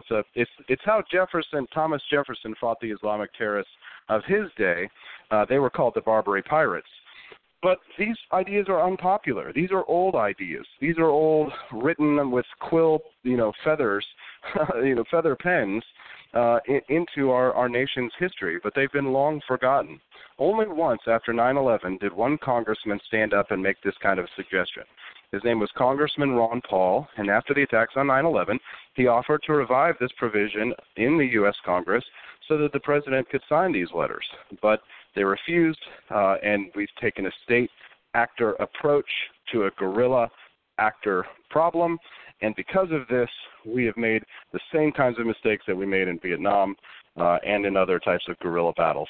Until we can look at this with the type of fourth-generation warfare mindset that most modern military generals, I think, would agree with, that we're not fighting these wars properly, and because we don't have an exit plan, and because we're not good at nation building, I think that we've overextended ourselves in the Middle East. I think we need a strong national security, one that protects our safety. But at the end of the day, to me, the American people are going to have to accept a certain level of risk in order to protect our liberty. We don't want to turn into Great Britain. We don't want to turn into the UK where they ban all guns, and now they're banning knives. Because if there is a terror attack on American soil again, like there have been in the UK and other regions, then we're going to need the Second Amendment. We're going to need to be able to defend ourselves. That's what I want. That's what I'm fighting for, and that's what I'll carry with me. The ideals I'll carry with me to the U.S. Senate next year.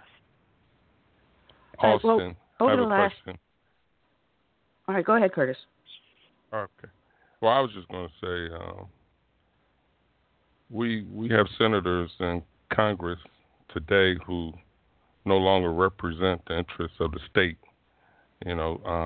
which they once did. Do you think we should repeal the 17th Amendment? Mm-hmm. Yeah, I am not a fan of the 17th Amendment. Yeah, I'm not a fan of the 17th Amendment. The 16th and the 17th are probably my two least favorite amendments to the U.S. Constitution. Of course, should I be elected in the next 3 months, it will be due to the 17th Amendment. But I happen to think that the way that the Founding Fathers originally outlined it was that senators being chosen by their state houses would have meant that those senators would be more beholden to the states. One of the big problems with this theory, and why I think we've lost the argument on this, is a broader argument about what we the people in the Constitution means. Many scholars who are opposed to the 17th Amendment in practice believe that the Constitution, instead of saying we the people, should have said we the states. That would have set a stronger precedent for the states having more sovereignty and more power in making those kinds of decisions. The 9th and the 10th Amendment might have been respected more strongly. But, of course, hindsight is 20/20. We don't know for sure what would have happened. But as it stands, I don't see the 17th Amendment being repealed anytime soon. However, I do think that it is one of the reasons why we have senators who are completely out of touch with their constituencies back home. See, I've always said we should take it one step further, that the pay that we have for our congressmen and senators come from the state they were elected from. If the pay and all benefits come from that state, you will be beholden to that state because they hold your wallet. I tend to agree. They should not be voting. They shouldn't be voting for their own pay raises. Yeah. I tend to agree. But one of the problems, of course, is that it's legal for Congress to perform insider trading. They can purchase stock in a company that they're going to legislate for, and then grant a subsidy to that industry, and then directly profit from it. As a matter of fact, Claire McCaskill, the Democrat who I'm running against, is shown to have tens of millions of dollars in federal contracts which go to her husband's business. She is literally directing money to her own pocketbooks via her husband. And yes, they file taxes separately, but we all know that if they're married, then they're definitely going to be sharing some finances. So how is it that Congress can get away with that kind of corruption? So I'm really not that concerned about the fact that senators and congressmen are raising their own pay. $174,000 a year is a pittance for most of these people because they know for a fact that they can regulate and legislate the industries that they invest or decide to punish or they decide to reward. That's the real corruption. That's the real problem. It's not the take-home pay that they're getting on their paychecks. It's the off-the-book stuff on the side and the industries that they're regulating and investing in. That's the problem. That is a huge problem. To name Pelosi, Maxine Waters, Harry Reid, they all became multi-millionaires by insider trading. And if I did it, or you as a civilian did it, we would be behind bars. Yeah. But exactly. Congress and the Senate is given carte blanche. Don't forget the Clintons. Exactly. Oh, should we say uranium one? Yeah, well, I mean, it's funny. Some anonymous donor tried to give me something like, $750,000 in cryptocurrency of Bitcoin, and I had to refuse it because, of course, I'm only allowed to accept $2,700, whether it's in crypto or in Federal Reserve notes. And if I always joked. I said, well, if I was Hillary Clinton, I'd just launder the money and then worry about it later. Oh, man. Right now, we're trying to dismantle Obamacare. And it's funny because when they were trying to pass the bill, they hated it when we called it Obamacare. But then he finally embraced it and said, it's Obamacare, calling it that. It has been a failed system, which we see, insurance companies don't want to handle it. People are given no options, or what little option they have costs them more than their mortgage per month. What would you do to help dismantle Obamacare? Well, I'd vote against it. They did get rid of the individual mandate, which is a good thing. I think it's already on life support, and it's time to kick it off the cliff. The fact of the matter is that we need health care to be able to get to more American citizens. But because of the way that our insurance cartels are set up, they aren't allowed typically to sell across state lines for individuals, although that looks like that might be starting to change very soon, thanks to Senator Rand Paul of Kentucky and to an executive order that was put in place by Donald Trump. But until we can have competition in the marketplace, we're never going to get better prices. Now, there is one area in healthcare that I'm specifically interested in because it involves corruption, political corruption being directly the cause for the increase in prices of pharmaceuticals. And that's these companies that are called PBMs, pharmaceutical benefit management companies. And what they do is their job, when they first originated in the 1920s, was to act as an intermediary between health insurance providers like hospitals and the patients so that they would negotiate the prices of drugs, doctors and hospitals. So they would negotiate the prices of drugs they would buy in bulk, and therefore they could get better pricing. In the 1980s, we passed these laws called safe harbor laws. And what safe harbor laws do is it protects them from antitrust. It protects them from competitive business prices. And, of course, what happens? Instead of these pharmaceutical benefit management companies negotiating the lowest prices, they're now negotiating the highest prices. And guess who just happens to be one of the largest beneficiaries of donation money in the U.S. Senate from these companies but Claire McCaskill? If you've ever had to pay $300 to $500 for a bag of saline solution, a.k.a. salt water, if you've ever paid that kind of incredible price for a drug which costs 3 cents to make, you can thank Senator Claire McCaskill in the state of Missouri. She is one of the most corrupt, least popular members of the entire U.S. Congress. She also voted for Obamacare. She was Hillary Clinton's best friend. She takes money from these PBMs, and she's a direct reason for one of the biggest reasons in the United States why we have a broken and expensive health care system. It's because of Senator Claire McCaskill, who I fully plan to dethrone 3 months from now. Well, we'll see what happens. You got in just a week and a half or so, you've got the primary coming up. So I'm wishing you a lot of good luck on that one. You know, Trump is over there. He's addressing the VFW rally, and veterans are often the last person in the healthcare system that is being taken care of. You've seen abuses through the VA. We now have a new VA director that just got sworn in yesterday to take office. What would you be doing to help the veterans get what they deserve? They volunteered to protect this country. We promised to take care of them should anything happen, and we're falling down on the job big time. Absolutely. I would be a vote to transfer ownership of the Department of Veterans Affairs to the veterans themselves. I think that it's high time that we find a council, a board of directors of talented veterans who have experience in this industry, who would like to be able to take stock in the VA, let them privately own it, and then let them manage it and let them distribute the health care. The government doesn't do a whole lot of things very well except break things and kill people, and that's really all the government should be doing. Yes, we need to take care of our veterans. Absolutely. Should the government be providing financial security and support for veterans' health care? Absolutely. But they should have more options in the private market so they don't have to worry about these kinds of wait times. If the Department of Veterans Affairs was transferred to private ownership of military veterans, I guarantee it would be better run, more people would get care, and it'd be done at a lower cost. And they should have the option to go to whomever they feel they want to go to instead of being funneled into the VA hospital. Absolutely. Damn straight.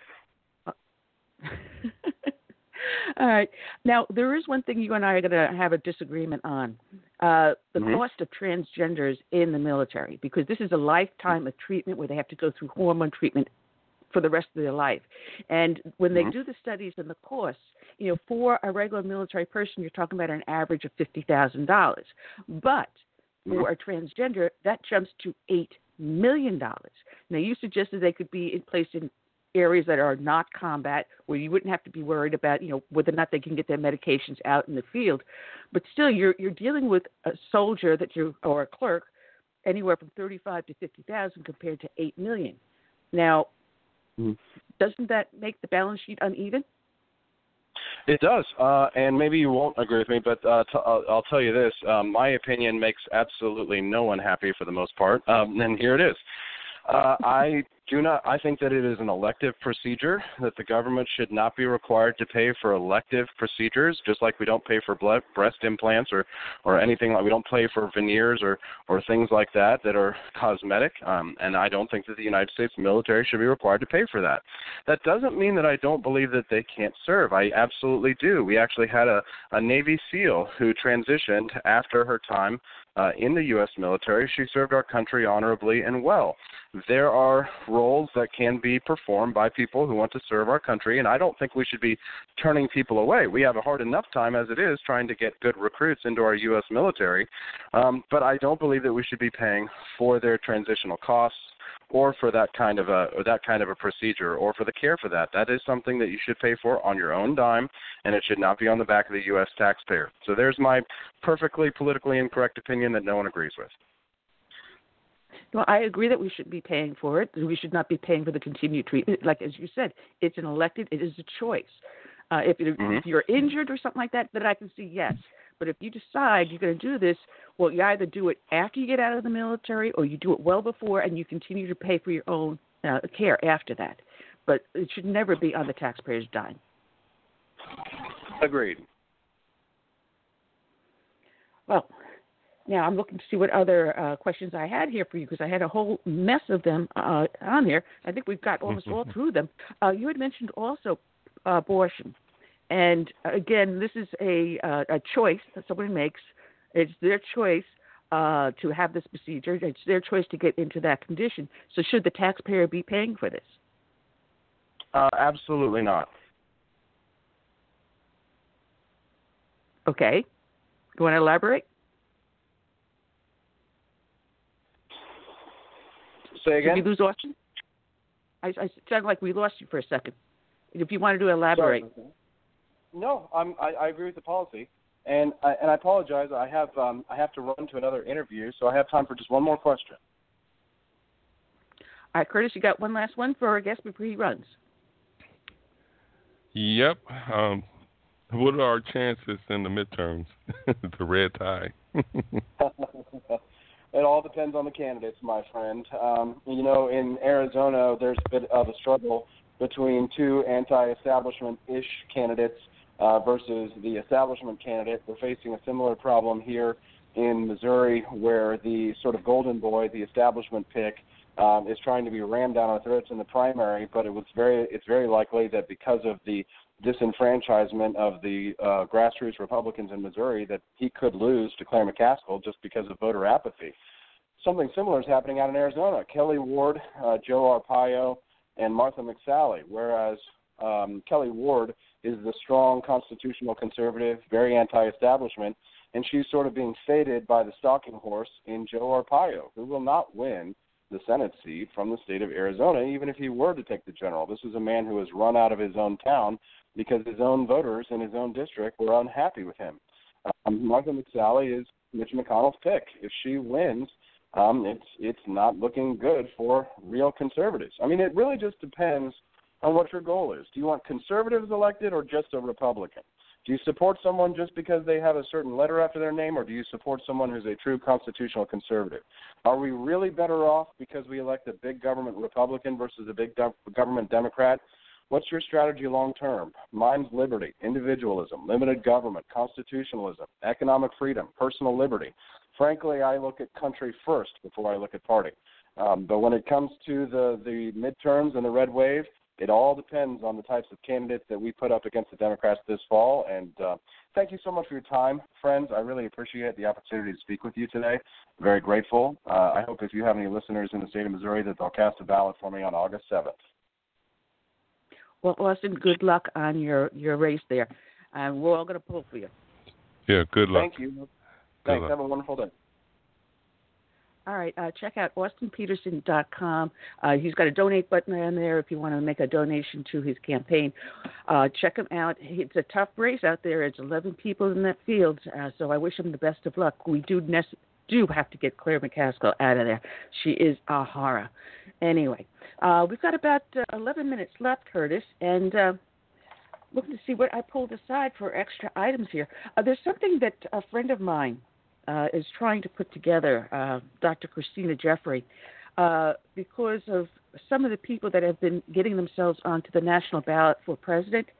She's trying to get legislation passed state by state, and she's going to start here in the state of California, that the candidate must prove that they are a natural-born citizen, meaning that both parents are American citizens.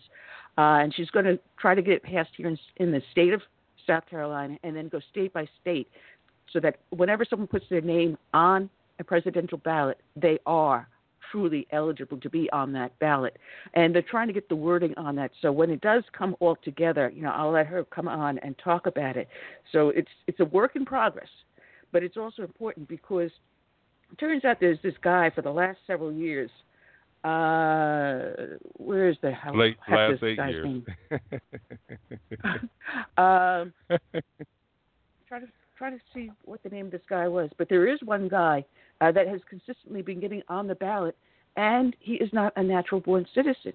Matter of fact, neither of his parents were a citizen of the United States. He is, but that doesn't make him a natural-born citizen. Therefore, he would be ineligible. And yet, he showed up, I think she said, on 8 different state ballots, and he manages to get on because there's no means test, and there should be. You know, if this is what is in the Constitution, then enforce the Constitution. That's just my take. Yeah, and you would think that would be established protocol. I mean, going all the way back to Washington, that you have verification that the candidate is a natural-born citizen. I mean, today you speak of verifying that you're racist or something, you know. If the candidate is a minority, you know. But I think we should definitely have some kind of committee or something out there from Congress that will, you know, verify or vet the person's, you know, birth origins. Yeah, exactly. But anyway, there was also another call from Trump to end the Mueller investigation. And I'm all for it. I got an email just to show what a circle this is, because, you know, how's it go now? Comey was a protege of Mueller. Mueller was best friends with him. They were also tied into Rod Rosenstein. They were buddies with him. They now have, 13 progressive attorneys working on this case. But in comes another individual. Her name is Mrs. Lisa H. Barsoman, Barsoomian. And this guy, Mike Spaulding, sends me a lot of good stuff. So thanks, Mike, if you're listening in. He said this woman, Lisa, is a U.S. attorney that graduated from Georgetown Law, and she also is a protege of James Comey and Robert Mueller. Her boss is R. Craig Lawrence, who represented Bill Clinton in 1998. Lawrence also represented Rob Mueller 3 times, James Comey 5 times, Barack Obama 45 times, Kathleen Sebelius 56 times, Bill Clinton 40 times, and Hillary Clinton 17 times. Between 98 and 17, Lisa Barsoman herself represented the FBI at least 5 times. Apparently someone does care, because someone out there cares so much they've actually purged all of her court documents for her Clinton's representation in Hamburg versus Clinton in 1998 and its appeal in 99 from the D.C. District and Appeal Court dockets. Someone out there cares so much that the Internet has been purged of all information containing to Barsoman. And historically, this indicates that the individual is a protected CIA operative. Additionally, Lisa Barsoman has specialized in opposing Freedom of Information Act requests on behalf of the intelligence community. And although Barsoman has been involved in hundreds of cases representing the D.C. office of the U.S. Attorney, her email address is lisabarsoman@nih.gov. The NIH stands for the National Institute of Health, and this tactic seems to be used by the CIA to protect an operative by using another government organization to shield their activities. It's a cover, so it's a big deal. So what does this attorney have to do with the U.S. intelligence community? It really does matter. And in deals with Trump and his tariffs on Chinese steel and aluminum imports, the border wall docket, everything coming out of California, the Uni Party, unrelenting opposition to Trump, the Clapper leaks, the Comey leaks, the Attorney General Jeff Sessions' recusal, and subsequent 14-month nap with occasional forays into marijuana legalization. Last but not least, Mueller's never-ending investigation in collusion between the Trump team and Russians. Why does Barsoman, CIA operative, merit any mention? The reason, and here it is, she's the Assistant Attorney General Rod Rosenstein's wife. Wow. She is Rosenstein's wife. A CIA operative, an attorney that has her fingers in almost every pot. That is why it matters. We're down to our last 5 minutes, Curtis, and boy, this show has really just gone, and I love it when shows go so fast like this. It means that we're right. Oh, yeah. They're wrong. But we're going to be back here, and on Friday, we've got your friend LaTanya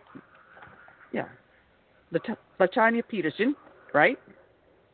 Right, and then we're I'm going to have miss it. Soraya Dean. Soraya Dean, she stands for a moderate Muslim women's movement. She's going to be on here talking about moderate Islam. But to counter her, we have Usama Dakduk, who is a good friend of the show. He's got his own show up on Saturday nights. He's also a pastor of the Straightway Ministry. So it's going to be a very, very interesting discussion.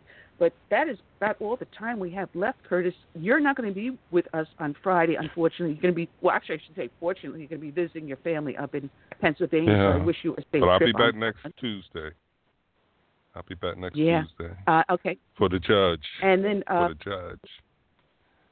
Okay. Yeah, Tuesday would be Judge Janine Pirro. She's going to be joining us. She's got her new book out. She's been hitting all the things. Remember her dust up with Whoopi Goldberg on The View. Check out my feed up on Twitter. There is a petition there to have Whoopi Goldberg fired, as if the station's going to do that because they're probably getting so many good hits from that. So she'll be with us. And we've got some other great guests coming up. We're actually starting to book into halfway through August already, so thank you guys for your support and everything. Kel will be with us on Friday in your place, Curtis. So that is all we got. And I leave you with our closing song, When the Roll is Called Up Yonder. I say good night, God bless, and be safe out there.